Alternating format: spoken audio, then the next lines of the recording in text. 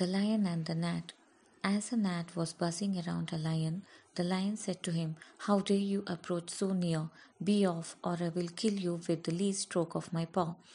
The gnat, knowing the advantage of his small size and his alertness, immediately challenged the boaster to combat, and alighting first upon his nose and then upon his tail, made the lion so furious that he injured himself grievously with his paws.